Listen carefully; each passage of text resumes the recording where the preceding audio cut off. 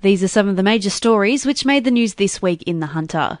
The Hunter Community Environment Centre released the Out of the Ashes report. It estimated 45 tonnes of heavy metals leach into Lake Macquarie each year from the Eraring and Vales Point power stations. It predicted 302 tonnes will leach into local waterways between now and the station's retirements. The Centre's Joanna Lynch called for better regulation from the state government. A woman was fined $1,000 after police broke up a house party at Lake Macquarie over the weekend. On Saturday night, police arrived at the home on Letchworth Parade at Balmoral to find more than 100 people. Officers spoke to a 47-year-old resident who said many of the guests weren't invited, but she hadn't asked them to leave. Crowds reportedly threw bottles and rocks at police before damaging nearby fences, trees and street signs. Hunter Valley detectives investigating the hit-and-run death of New Zealand firefighter Ian Pullen near Singleton 2 years ago arrested a second person. A week after arresting the alleged driver Joshua Knight, officers arrested a 30-year-old woman at Singleton and also charged her with murder. It's alleged she and Knight got out of the Hilux ute they were in and struck Ian Pullen in the head with an object after hitting him with the car. A Hunter survivor welcomed the release of 3 crucial reports from the Royal Commission into institutional responses to child sexual abuse. A previously redacted case study looking at the Anglican Diocese of Newcastle, as well as an unreleased report looking at Catholic Church authorities in Maitland and Newcastle, were made public. Peter Gogarty is a local survivor of institutional child sexual abuse and said it's important the information is now seeing the light of day. Emergency services were called to Wallsend where a car slammed into a house. Crews were called to the corner of Tilly Street and Wilkinson Avenue where a car had gone through the intersection and crashed into a shed and car before colliding with the house.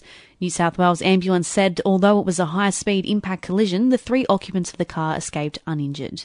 The union representing ambulance paramedics feared the Newcastle community was being put at risk by the lack of ambulance crews in the city. The Hamilton ambulance station had recently been left with 1 crew instead of 3, with paramedics being deployed to other areas. The Australian Paramedics Association says it's particularly concerning on Friday nights when there are a high number of cases involving alcohol, violence and mental health issues. The association urged ambulance management to remedy the situation. 2 men face court after allegedly sexually and physically assaulting 2 teenage girls at Glendale. The 2 girls, aged 14 and 17, were reportedly walking along Frederick Street on October 2nd when they were approached by the unknown men. They allegedly made threats before assaulting the girls, who were assisted by nearby shop staff. The men, aged 19 and 24, were arrested at homes in Argentine and Williamtown and faced Newcastle local court. A Hunter police officer was charged after allegedly assaulting his neighbours while off duty. Police were advised about a physical altercation, including an incident with the neighbour's son in December last year. The 39-year-old Detective Senior Constable's employment status is currently under review, and he's due to face Toronto local court on December 1st. Singleton and Belmont hospitals stood out as top performers compared to other public hospitals across the state, according to a recent patient survey. The Bureau of Health Information Survey looked at the experience of over 4,000 people admitted to hospital in the Hunter New England region last year. The region's hospitals perform well in most areas, particularly cleanliness, communication and discharge care. There was a slight downfall in specialist wait times. Unemployment rose again in the Hunter after encouraging signs in July and August. The jobless rate for Newcastle and Lake Macquarie rose by 7% in August to 9% last month, while the Hunter Valley rate soared from 4.7% in August to 8.1% in September. The number of people in work fell by 3,000 in Newcastle and Lake Macquarie and 7,000 in the Valley. The Hunter Business Chamber says more people re-entering the job market and apprehension among employers over cuts to the JobKeeper subsidy are likely factors to the increase.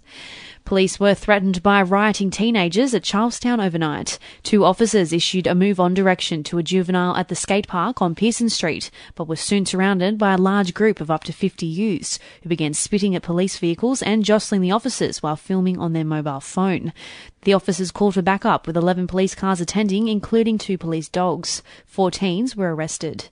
Hopes of stopping gas drilling off the Hunters Coast suffered a setback. Federal Resources Minister Keith Pitt expressed support to extend the exploration licence granted to Advent Energy for another 5 years, despite concerns about the impact on the marine environment. The minister said without further gas exploration, households and businesses would be faced with higher energy prices, especially here in New South Wales, which almost totally relies on gas from other states. And in sport, former Jets coach Carl Robinson said fans would be more understanding of his move to the Wanderers if they knew the full story. Robinson was granted an early release from his contract to sign a 3-year deal with Western Sydney, revealing the club's financial situation as a reason behind the move. The former Welsh international said the decision didn't come easy and he greatly enjoyed his time at the club. And McDonald Jones Stadium will now be able to host just over 12,000 spectators when the Wallabies, New Zealand and Argentina go head-to-head in the rugby test match next month.